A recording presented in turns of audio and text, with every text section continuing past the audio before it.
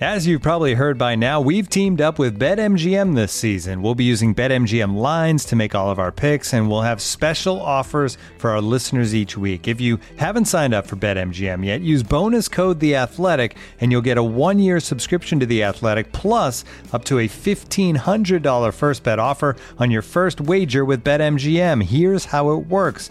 Download the BetMGM app and sign up using bonus code The Athletic. Make your first deposit of at least $10. Place your first bet on any game and claim your voucher for a 1-year subscription to The Athletic. See BetMGM.com for terms. U.S. promotional offers not available in D.C., Mississippi, New York, Nevada, Ontario, or Puerto Rico. Gambling problem? Call 1-800-GAMBLER. Available in the U.S. Call 877-8-HOPE-NY or text HOPE-NY 467-369 in New York. Call 1-800-NEXT-STEP in Arizona. 1-800-327-5050 in Massachusetts. 1-800-BETS-OFF in Iowa. 1-800-270-7117 for confidential help in Michigan. 1-800-981-0023 in Puerto Rico. First bet offer for new customers only in partnership with Kansas Crossing Casino and Hotel.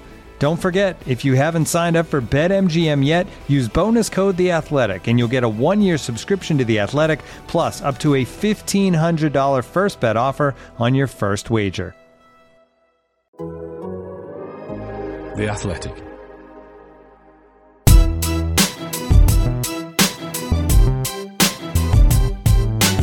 It's Straight Outta Cobham, a show about Chelsea FC from The Athletic. On this episode, Takeover latest. Please, God, make it stop. Wolves visit the bridge. The women's team look to wrap up the title. The under-23s get ready for their must-win season finale. There's silverware for the under-18s. And the latest instalment of our always nail-biting quiz. Available for free wherever you get your podcasts. And ad-free on The Athletic, this is Straight Outta Cobham. Well, what a busy show we've got for you today, listener. Plenty going on in the world of Chelsea FC. As ever, to talk you through it all, there's me, Matt Davis-Adams. I am joined by The Athletic's two Chelsea experts. Simon Johnson's back with us. Morning, Simon. Good day. Good day to you. Liam Toomey's also here. Hi, Liam. Chelsea didn't lose to Real Madrid. They lost to Destiny. Hello. Yeah, absolutely. Yeah, I felt a lot better watching that last night. A slightly less painful way to exit the Champions League than Manchester City suffered. Never mind the Champions League, though. We're going to start by talking about the takeover at the Bowley Group. In the process of trying to get their bid to buy Chelsea over the line, but Jim Ratcliffe not giving up hopes of completing his own takeover, despite being told on Wednesday that his bid had been rejected. So we're in this period of exclusivity for the Bowley bid. Liam, we don't really know when that ends, but basically does it mean that it's his to lose? It's up to them to get it over the line, and they are strong favourites to do so despite these late disruptions? Yes, it does. Rain and Chelsea have selected Bowley as the preferred bidder out of this. I know many fans think to be a long, slow process. And now it's up to him and his group to satisfy all parties, basically, and close the agreement. And once there is an agreement, then Chelsea and Rain can take it to the UK government to sign off. And all of the indications are, not least the public comments by Nadine Dorries last week, that the UK government aren't minded to be too fussy about which of these bids they sign off. They just want this done. They want Chelsea sold. The one issue hanging over all of it, of course, is what happens to the money. And there have been concerns from various parties involved in the process this week about the £1.6 billion debt, that the suggestion is that, will now need to be repaid rather than written off. Abramovich and his people are seemingly arguing that because he's sanctioned, he can't actually write it off. And there were also concerns about the 500 million to this charitable foundation that doesn't actually exist yet. It was made last week as well. So there are complications to the process, but we were told by one source close to the sort of government side that there would be a possibility of issuing two separate licenses, one to get the club sold and one to handle the money, essentially. And the one to sell the club could be issued a lot quicker than the other one. So there's still optimism that this could all happen by May 31st. But of course, the other aspect of all of this is that if Bowley is not able to close the deal, we still have Broughton, Harris Blitzer, we still have Pagliuca, they have not gone away. And we still very much have Jim Ratcliffe, who's been very visible despite apparently being rejected by Rain. he's operating outside the same process as everyone else, but he clearly still has hope that Chelsea or the government could give him a way into this. I'll ask Simon about Jim Ratcliffe in a second, but just on the 1.6 billion, Liam, is that money that now has to be added on top of the Bowley bid, so that they've got to pay an extra 1.6 billion on what they thought, plus an extra 500 million for this charitable foundation? I wish I could give you a definitive answer, Matt. The numbers involved in this are getting more and more confusing, and there was even confusion last week when the £500 million request was made as to whether it was an additional £500 million on top, or whether it was £500 million that was no longer going into Chelsea but instead into this charitable foundation. It's not entirely clear, and I'm sure a lot of the conversations that Bowley's group will be having right now will centre on what the financial transaction will look like, how it will break down, how much money will be invested in Chelsea, how much will go to, in theory, satisfying this debt to Fordstam and Camberley Investments, whether that can get past the UK government. There are lots and lots of questions that we don't know yet, and hopefully we'll get some clarity soon, because we need it in order for this takeover to be completed. What's your take on Jim Ratcliffe and what he's been up to the last few days, Simon? Because he sort of did the media rounds yesterday, certainly speaking to the BBC, saying, look, we're a British bid for a British club. It was put to him that, maybe he should be trying to buy Manchester United, the club he actually supports. And why does he think that he could circumnavigate the sales process with Rain, or just come in really late and get a bid which has apparently been dismissed? He doesn't strike me as the kind of bloke who's doing this for attention. So he must genuinely believe that he has got an opportunity here. But why did he think that he could just totally bypass the sales process that's been in place for, a couple of months now? I mean, it's a good question. I mean, it was put to him sort of, why have you come in so late? And he was sort of fudged it a little bit and sort of said, obviously a deal of this size is not something you can just do off the drop of a hat. And the weird thing is he has expressed an interest in Chelsea before. He has, I think, even made a bid for Chelsea, or certainly made an approach to Chelsea before in previous years. It is very confusing. I mean, he makes all the right noises in terms of his ambition for the club, making them like a Real Madrid, a Barcelona. He thinks that Chelsea have underachieved. I felt some I could hear the fan base getting very uncomfortable when he was asked about, well, who are you going to support from now on? And he was basically saying, well, Man United are in my DNA. But then I kind of get where he's coming from at the same time. He's basically saying, look, I can't buy Man United, so this is the next best thing is buying a football club.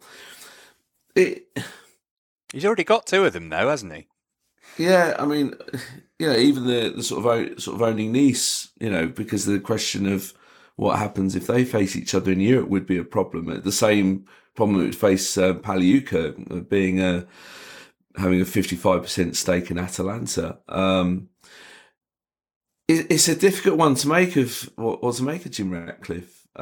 It's very, very strange. I don't know why he wasn't ready to go when it was pretty obvious what all the deadlines were. But the fact that he's still floating around and sort of feels like, well, if there's anything that goes wrong with the Todd Bowley process, that he's very much thinks that he's in the running. I can imagine, though, that a lot of people would quite like the idea of what he's saying about a British bid, for a British club. That will go down quite well, I think, with quite a lot of people. It's quite easy to see the attraction of his bid for Chelsea to some fans, because it seems very much the closest thing to a continuation of what has been the model under Abramovich. He made a big play in his statement of saying we wouldn't run the club for profit. We're not private equity. We make money from other things. This would be about just winning on the pitch. But he's just put himself in a very funny position in this process, because in order for him to succeed, you would think either the government have to torpedo the Bowley bid or the other bids and expressly advocate for Ratcliffe, which is something they've shown no indication that they're going to do and would certainly be incredibly controversial. Or Chelsea would just have to kind of dispense with this entire Rain process. And you have to wonder what sort of contractual agreements were signed with Rain that they might have to break in order to do that. And also, well, I mean, you can't imagine Rain voluntarily going with Ratcliffe because they've got quite a lot of relationships to maintain with American billionaires that have been involved in this bid process, and they would annoy an awful lot of people that they deal with, you'd imagine, a lot more regularly than Ratcliffe. He's in a strange situation, and on the surface, it seems like a real long shot for him to actually get this over, even get a chance at buying Chelsea now. But there's just this nagging thought in my mind that billionaires don't put themselves up to look stupid. And if he's gone in this publicly this late, it's because he's been given serious reason to think he can win by someone. Yeah. I was about to say the same. He must have had some encouragement from somewhere. It doesn't make sense otherwise, because as you sort of intimated, Matt, what does he get out of it if this all comes to nothing? It seems a very strange position to put yourself in, to put yourself out there publicly, only to sort of people swat you away because you missed some deadlines. It doesn't make sense. That in saying that, it doesn't mean he's going to win either. But yeah, it's difficult because we ourselves haven't spoken to the man, but sort of reading his motives, you sort of think you don't put your chips in, sort of using a poker analogy, unless you think you've got a good hand. There's no chances there, Liam, that this is a tactic either by Chelsea or Abramovich or Rain or whoever to just kind of smoke out a few more quid from the Bowley bid or somebody and say, you do need to pay this extra 500 million quid. Jim Ratcliffe's prepared to do it. Do you want to do it? Yes or no? And get it over the line whilst making a little bit more money from it. It's very possible. It's possible that he could be, leverage for Chelsea and Rain. To strengthen their hand in these negotiations. I mean, this exclusivity period is a finite period of time. We don't know exactly how long it is, but Bowley does have a deadline to try to do this, and there are alternatives. But you come back to the question of what's in that for Ratcliffe. What is in it for him to just be useful to Chelsea and Rain and potentially make himself look a little bit silly by just coming in too late and then doing all these interviews and maintaining such a public profile while he's ostensibly just doing someone a favour. It doesn't make a lot of sense. But not a lot of this makes a lot of sense right now. Simon, if you had to make a prediction now, do you think that the Bowley bid will be able to get this over the line? And has there been any indication from them about how they viewed this late attempt to gazump them? I would say it'd be very surprising if Todd Bowley's group have done all this work only to not be able to finish it off. It'd be very odd. As for any noises from them, I don't think we have heard any noises from them, have we, Liam? The Bowley bid? Yeah, in terms of reaction to Jim Ratcliffe. No, I think Team Bowley are keeping the lowest possible profile because they're... I'd imagine there have been a few NDAs signed, for these exclusivity talks to go on. So I can't imagine they'll be saying much for the next few days. And there's not much in it for them to react anyway. Like if they finalise the bit, sort of get this over the line, why do they don't really need to worry. So yeah, it's all in the ball's in their court. The ball's in their penalty area to slam home, a la Rodrigo at the Bernabeu.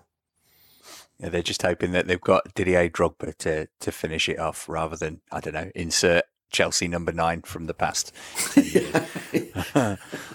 We will have more to bring you on this on Monday. Who knows what's going to happen between now and then, listener? As you know, the best place to keep up to date with it is on The Athletic, athletic.com/ChelseaPod, the place to go to sign up if you aren't currently a subscriber.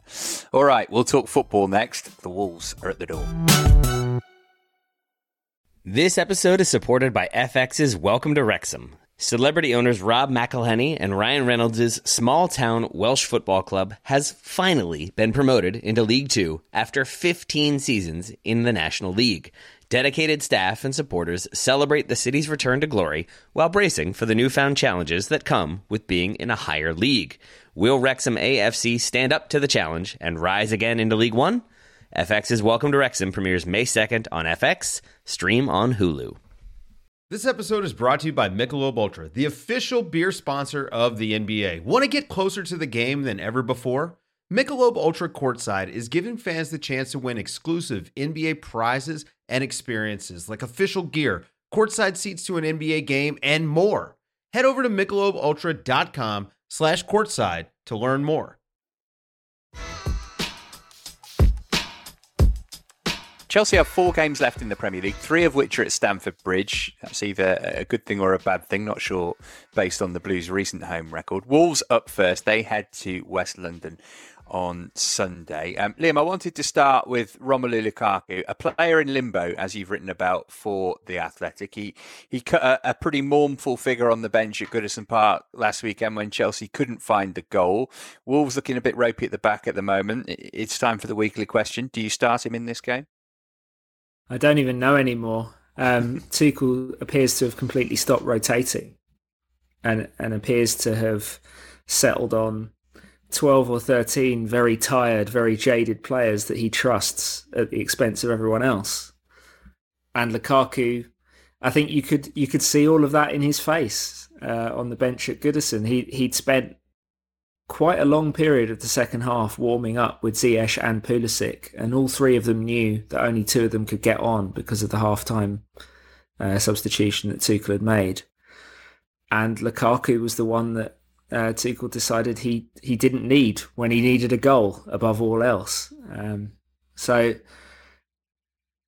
felt like that particular moment was quite a significant hint at that sort of relationship, the state of that relationship right now. I don't know how much Tuchel rotates. His hand might be forced a little bit because Chelsea do look very jaded and very stale. And if Tuchel wants to have any chance of having the guys he actually wants to pick at Wembley fit for Wembley and ready for what will be a massive game against Liverpool, then he has to give them a little bit of a rest at some point. And maybe give some of the other guys in the squad a chance to get Chelsea over the line in the top 4 race. The good news for Chelsea is that whoever they start, Wolves appear to be on the beach as well. So this might not be the best spectacle. I'm not sure how good this game will be to watch, but Tuchel just needs a performance, and Chelsea need to show a little bit of life, because at the moment, you wouldn't give them a hope against Liverpool, who look like the best team in Europe. The best way to show a bit of life then, Simon, would be to mix things up a bit, wouldn't it? I mean, are you thinking then we might see Ziyech and Pulisic in the front 3? Dare I suggest the lesser spotted Saul might even get some minutes? He did pretty well in the reverse, didn't he, when he came off the bench at half-time? Still unbeaten as a Chelsea player. Oh, yes. Yes, Wolves away. I remember that, yeah. That was when Saul's... Yeah, there was a bit of chat. I remember shortly afterwards asking Tuchel, "Oh, is Saul showing the kind of form that makes you think he can play a part in the season?" He was like, "Oh, yeah." Better find Saul, I think, this should be the name of a show. But the question of team rotation, obviously Leeds, I think, is possibly more likely. Leeds away in midweek, because obviously there's the cup final on the Saturday. So I wouldn't be surprised if he goes stronger for the home game against Wolves and then goes weaker for the away game. Well, depending on the result against Wolves, goes weaker for the away game, because he'll want his A team for Liverpool at Wembley. The mood isn't great. Spoken to quite a few people. The mood isn't great at the moment. This is probably as bad a mood as there's been around the place since Tuchel took over. There isn't that sort of upward momentum that he was riding in obviously last season, and for most of this season. The Real Madrid game has sort of seemed to have taken a lot of buzz around the place out of them, and then the team selection is sort of for the first time we are sort of really seeing this, the guys that he likes and the guys that he doesn't, and that is going to, as with all Chelsea managers, what all Chelsea managers found, that is inevitably going to put dressing room morale into question. So this team badly needs a win.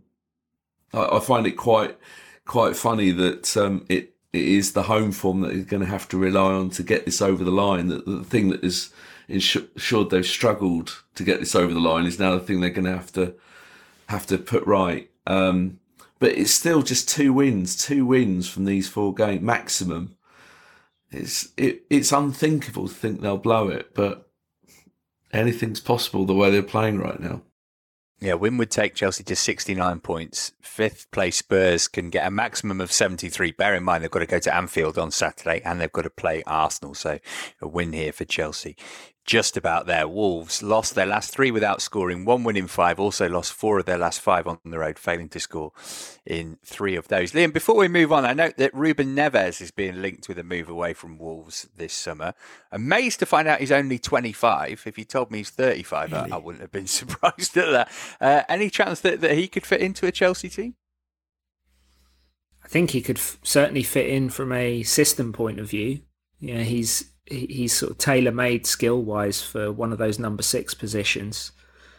Kind of a younger, slightly more physical, dynamic version of Jorginho. The one question you have about Neves is that he hasn't played in a possession team for a while, but I'm pretty confident he's good enough to adapt to that. I know he seems a lot older, partly because he broke through at Porto when he was 17, and he was kind of a wonder kid who has had a bit of a weird career path, because most players who are as hyped as him in their teenage years are already at top club by now, and probably would have been for the last 2 or 3 years. But he hasn't done badly at Wolves. It's not as if he's disappointed. He's been very, very good, but he's just, I think he's been there a little bit too long. It's probably the right time for him to move on. But who the hell knows who Chelsea will sign this summer, if they can sign people. Got a prediction for the game, Simon? We're saying only 6 points to do it. Are they going to get 3 of them here? I'm going to be my usual upbeat self and say it's going to be a 1-1 draw. Sounds fun. Right, so that's Chelsea versus Wolves. It's 3:00 on Saturday. It's a massive weekend for the football club across all teams there. We'll have a look ahead to the women's game next. Looking for an assist with your credit card, but can't get a hold of anyone? Luckily, with 24/7 US-based live customer service from Discover, everyone has the option to talk to a real person anytime, day or night. Yep, you heard that right. You can talk to a real human in customer service at any time. Sounds like a real game changer if you ask us. Make the right call and get the service you deserve with Discover. Limitations apply. See terms at discover.com/creditcard. Looking for the best place to buy tickets for any of your favorite teams or sporting events? We've got the spot. Our partner, StubHub, has been the leading ticket marketplace in the world for over 20 years, providing a 100% guarantee with every order. From a worldwide selection of live events, the widest choice of tickets, and industry-leading partnerships, StubHub has what you need to purchase with confidence. StubHub, an official partner of The Athletic.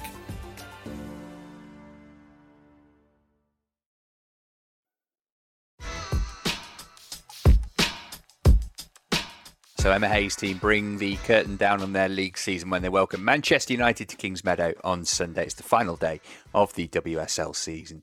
All the games kick off at noon. Arsenal's 3-0 win against Spurs on Wednesday night means the Gunners need to better Chelsea's results on the final day to lift the trophy. They play West Ham. Chelsea aiming to be the first team to win 3 successive WSL titles. Over on the Athletic Women's Football Podcast, host Lindsay Hooper sought the opinions of Kelly Smith and commentator Robin Cowan on who will win the title race. Here's what they had to say. We've got to nail our flags to the mast. Are we all thinking it's going to be Chelsea because they're in front already for the title? Anyone disagree? Yeah, I'd have to agree with you. I think Chelsea, from what I've seen the last, few games and pretty much most of the season. They've got a deep squad to come in. They've got players that can come off the bench and change it if it's going wrong, like we saw against Birmingham when she brought Cuthbert on, and Mjelde and James. The quality that they have is just outstanding. And I can't see them slipping up at this point in the season. Emma Hayes is so experienced. She's been here before. The players have been here before. They like this pressure, and they'll be lapping it up when they play Manchester United. I can't see anything but a Chelsea win. I think the only thing I'd say on Chelsea is that they really haven't been playing well. And Manchester United, even though it's out of their hands, they will have something to play for. Even if it's not the Champions League, it's just that statement win to end the season, to take into the next campaign. So they will be motivated, Manchester United. But it's at home at Kingsmeadow, where Chelsea are pretty imperious. So I can't see anything, any upset happening there, unfortunately, for Manchester United fans. Liam, as Robin said in the clip there, something on the game for United as well. They have to win and hope Man City lose in order to pip City to third place in Champions League qualification. Pretty unlikely on the face of it, but that might work in Chelsea's favour. We've seen this season they can struggle to break teams down when they come and just sit in. I'm thinking of Brighton and teams like that. But if United actually need to score goals, that might mean that they are a little more ambitious and therefore spaces for Chelsea to exploit. Yeah, I mean, Chelsea have got a lot of attackers who thrive on that kind of space, and Sam Kerr is so good at attacking the ball in behind, and Chelsea have plenty of players who are capable of playing those passes, so it could work in their favour. I think it's really, really brilliantly poised, because Chelsea and Arsenal both have, not only are they separated by a point and all the drama that entails, but they've both got very live opponents. I think West Ham are a pretty decent opponent for Arsenal as well. So it's going to be dramatic. I think it's going to be a test of nerves as well as of skill. But Chelsea have been in this situation so many times before. They've got the better of them a lot more than they've lost. And so I'm sure they'll go into it with a high degree of confidence. And fundamentally, they know something that Arsenal don't, which is that if they win, they're definitely champions. And Chelsea unbeaten at home in the league this season. They've won 9 of 10 games. It'll be a farewell to Kingsmeadow for Jisoo, Jonna Anderson and Drew Spence. Was announced this week that Spence is leaving after a decade as a Chelsea player. Simon, we've spoken about the impact of the sanctions and takeover on the men's first team in recent weeks, and maybe use that as a little bit of a crutch. It doesn't seem to have bothered the women's team in the slightest, does it? They've just been able to carry on doing what they do and focus on the football and winning games. It helps that they've, in terms of trophies, they've had something also that they've not, because of Arsenal, they've not been able to afford to down tools or be distracted or worried. And because Arsenal, you've got to give them credit, have been going toe to toe with them since beating Chelsea on the opening day. I mean, it's been a fantastic title race. But yeah, the Chelsea women have been fantastic to maintain this winning momentum under extreme pressure, whilst going through what the men have been having to go through, sort of worrying about, I'm sure in the back of their minds, what's going on with the club. But yeah, they've not been able to, they just can't afford to switch off for 1 minute. I mean, we saw last weekend against Birmingham that, a team that many people would have expected them to stroll past, and it took a penalty in what was so classic title winning. It was a classic title winning game, wasn't it? Horrible weather, ugly game. You struggle. You're not at your best, but somehow you find a way to win, albeit via the penalty spot. It would be very surprising, and I don't want to jinx. So I'm looking for wood to touch if they don't complete the job, because they've got that trophy in their nostrils now. Yeah, Manchester City beating Birmingham on Wednesday night did them a favour as well. It means United have got a difficult task rather than being in pole position themselves to finish third. So it's a noon kickoff on Sunday for that. Of course, we will react to it in Monday's pod. And next week, we'll be building up to the FA Cup final, because the women are taking on Manchester City in that next weekend. Elsewhere in Chelsea news, the under-18s took on Fulham in the final of the under-18 Premier League Cup at Craven Cottage on Wednesday night, and they won. 2-1 the score. Jude Soon-Sup-Bell got the decisive goal 10 minutes from time. Fulham had equalised after Leo Castledine put the Blues ahead early on. This is good news, Simon. We'll talk about the under-23s shortly, but for Ed Brand, after that FA Youth Cup late capitulation at Forest in the semi-final, and the fact that he hasn't won that trophy or really got anywhere near winning the league title this season, it's a big boost for him personally as well as the academy as a whole. Yeah, I think that will lift everyone, and there was some notable players in that team, ones we've seen playing for the first team this season, so it'll be a lift for them too. The academy is expected to win trophies. I know it's not the be-all and end-all. They're obviously their priority is to develop players, but history dictates that the academy wins trophies, and it's getting harder and harder for them to maintain their this winning record because, of course, other academies are catching them up, which sort of relates to a piece that I wrote a few months ago. But it is good to see, and Jude Soonsup-Bell, there are players that Chelsea be worrying about going forward too, in terms of, are they going to be sticking around? I mean, Soonsup-Bell's got 1 year left on his contract. It feels like deja vu from last summer with a few sort of academy players with 1 year left. He's not the only one. But it's nice to sort of, for them to at least end the season on a bit of a high, even though it isn't the biggest prize they could win. What I found amusing when I did try and tune in was, of course, you're relying on commentary of other clubs. We didn't hear your dulcet tones, Matt. So, it didn't really feel like, I don't want to disrespect the guy, I don't know who he was, but yeah, he found it very difficult to remain remotely impartial, let's put it that way. Kept referring to them as far as Chelsea were concerned. I found that quite funny. No, doing better than them and stuff like that. I thought that was very good. Yeah, hopefully next season we'll be able to bring those back. So the 18s finished their season with a league game at Southampton on Saturday. Meanwhile, Sunday, Judgment Day for the under-23s. They take on Spurs at Cobham, knowing only a win will save them from relegation from Division 1 of PL2. Only won one of their last 5, Simon. They know exactly what they have to do. Leeds have already played their final game, the team above them. Andy Myers, does he need to win this to save his job, do you think? Well, it's clearly not good if they go down. I don't think they've ever been in the second division in their history. I mean, it's not good. I mean, they can blame bad luck and obviously players being used in the first team squad at times, so they haven't got them. Other players leaving on loan, other players leaving the club last summer, which they perhaps hadn't planned for. But this is Chelsea we're talking about, and it is a shocker to see them down there. They've just not been able to string any results together, and clearly that, like any job at Chelsea, you're going to come under scrutiny. I'm just wondering whether Mark Clattenburg might be asked to referee this game. Sort of not so much Battle of the Bridge, but Battle of Cobham. The clash at Cobham. Yeah, exactly. That's it.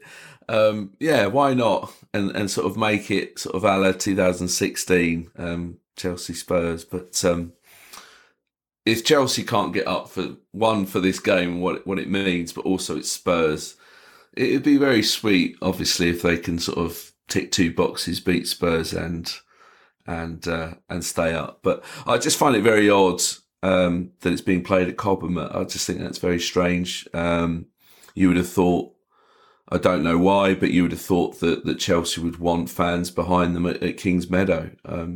I'm sure there would have been quite a lot of fans that would turn up to. It's Chelsea Spurs after all. Chelsea fans want to see that regardless of what level it is. But with what's at stake, I'm sure there would have been quite a turnout. So let's hope they can still get the job done at Cobham. Well, they can't play it at Kings Meadow on Sunday, can they? Because the women will be playing there. But I guess they could have rearranged the game, couldn't they? Because it's a rearranged fixture. So you'd think that they would have put it either on the Saturday or on the Friday. Well, it was originally scheduled for Friday, so that's what I don't understand why it got moved from Friday to Sunday, which led to this clash. So perhaps they don't look like the women didn't want a team to be playing on the pitch on the Friday. because they want a perfect pitch for themselves. Who knows? I'm just speculating, but it does seem a bit as if the under 23s have hit themselves with their own sort of disadvantage or not made the most of the advantage that they could have had. Well, whatever happens in that game, we'll let you know on Monday's pod. Next today, we quiz. Chelsea and Wolves, the theme then. 3 questions per contestant. Liam, you're up first. Who was the last player to score a goal in a game between Chelsea and Wolves?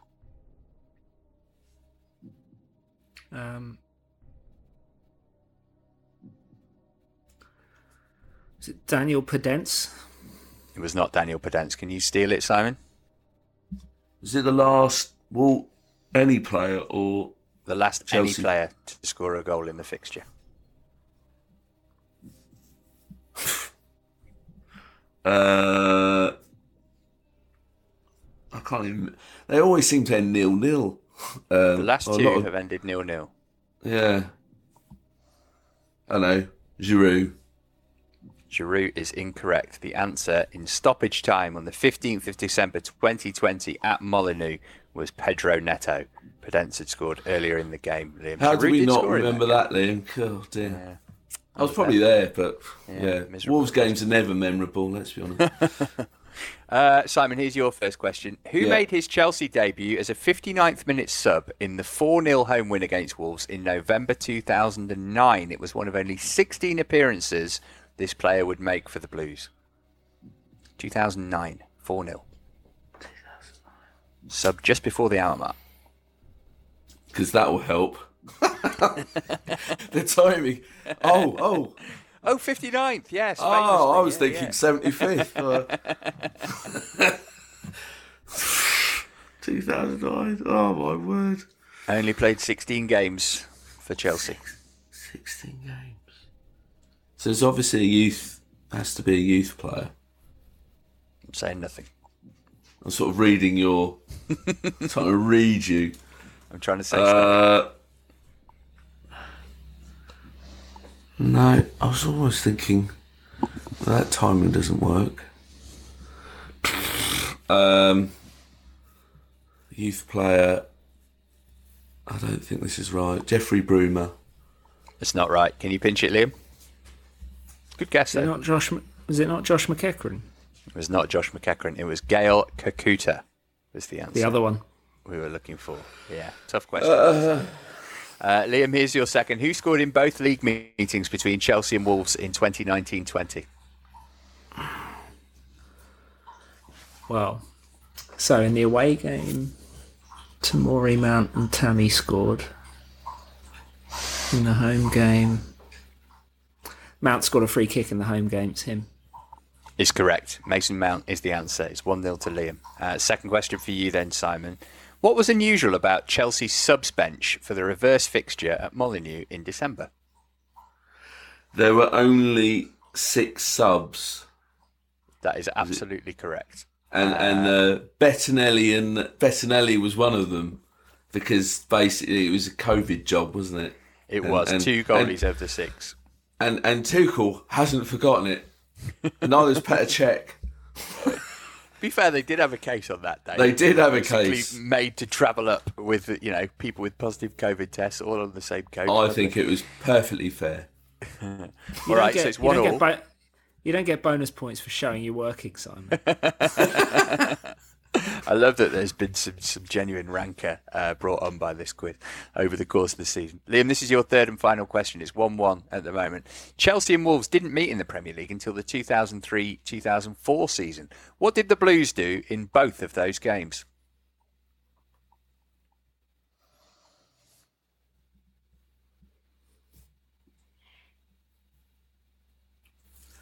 They have a player sent off. Simon, can you steal it?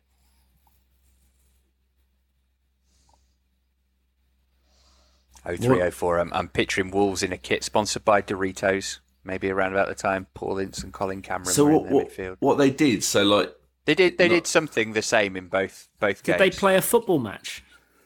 They did, but that's not the answer that I'm looking for. No, I was going to say, what did they do? I mean, I know they won 5. I'll guess they scored 5 in both games. And that guess is absolutely correct. I don't remember the home game, but I remember the away one. 5-0 at home, 5-2 away it was. Right, so you're 2-1 up. So, Liam, what you're hoping for here is for Simon to miss his last question and you to steal it. And anybody who listened last week will know that stealing is a perfectly legitimate way to score points in this quiz. A perfectly legitimate and often dramatic way, I might add. Here's your final question then, Simon. You can get a 3-1 win here. Ryan Bertrand scored 2 goals in his 57 appearances for Chelsea. One was in a 6-0 League Cup win against Wolves at the Bridge in September 2012. Which other game did he find the net in for the Blues? Oh, yeah. Which other game? Ryan Bertrand famously made his debut in European club football in the 2012 Champions League final. Didn't score in that one. Simon, you can probably phone a friend and then get them to congratulate you for winning the quiz, because this isn't getting going. So, I don't even really think this even... I don't know even why I'm not... So, it's not against Wolves, it's just he scored 2 goals. One of them was against Wolves in that 6-0 League Cup win, which seems to come up in the quiz every other week. But he scored another game.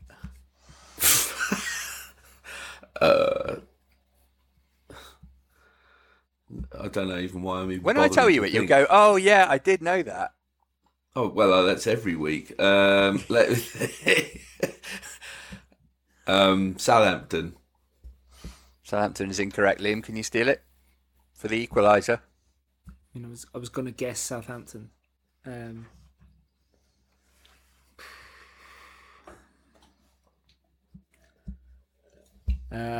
Sip of water because it's very nervous. Is Liam going to pluck one out of the hat? Is he going to do it? Is he going to do Real Madrid on me? Fulham, it says. It's incorrect. It was the 2012 Community Shield against Man City at Villa Park. Remember when Branislav Ivanovic got sent off? They played it at Villa Park because the Olympics were going on. I was there. No recollection of that game of football. No. The disrespect being shown to Ryan Bertrand's storied Chelsea career is totally unacceptable. But it does mean that you've won 2-1, Simon. Feel good about that? Oh, ecstatic.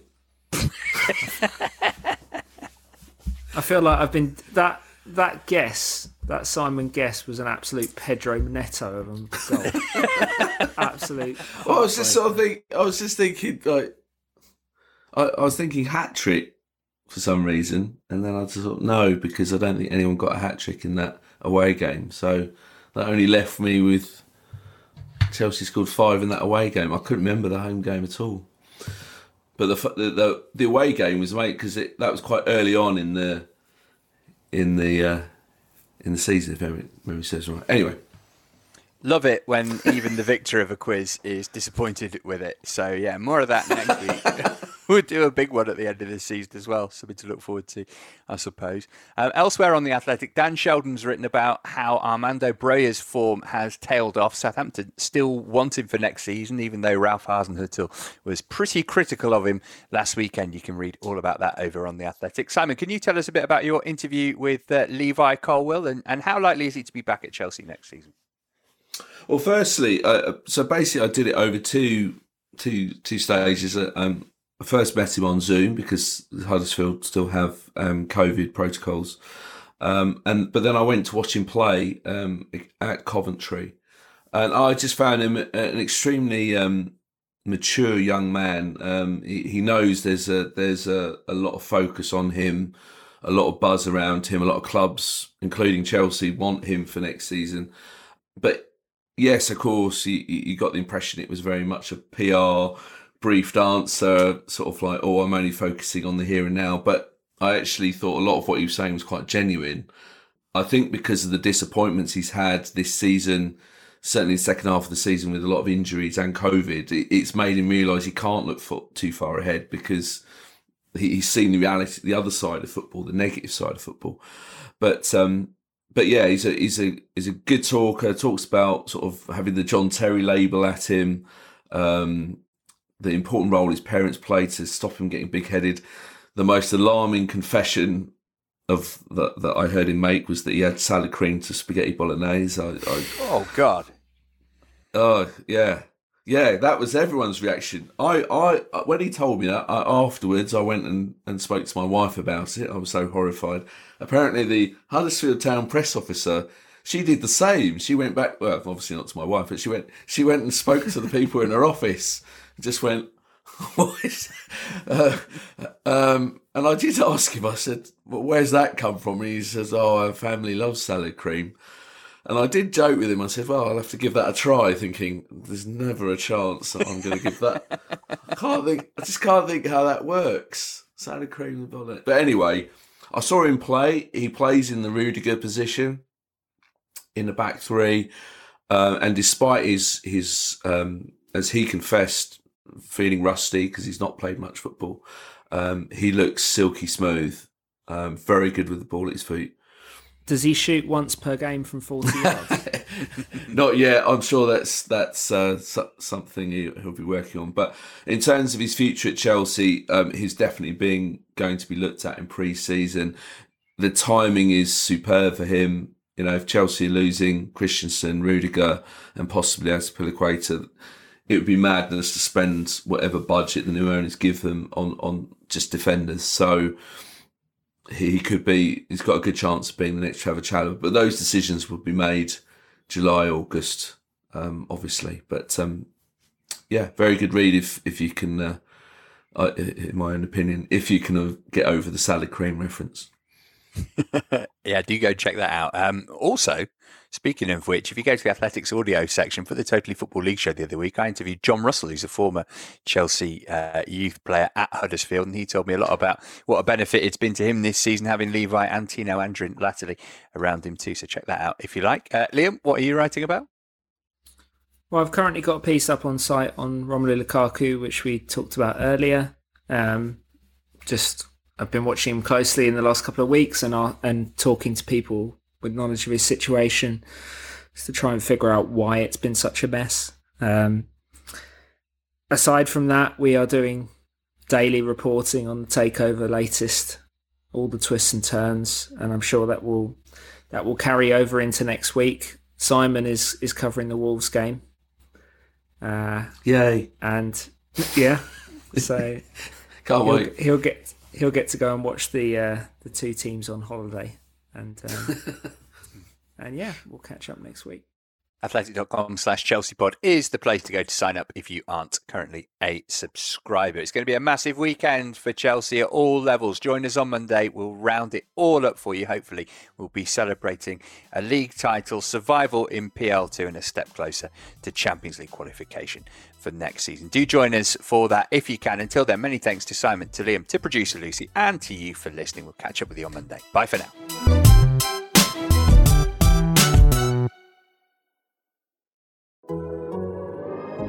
The Athletic.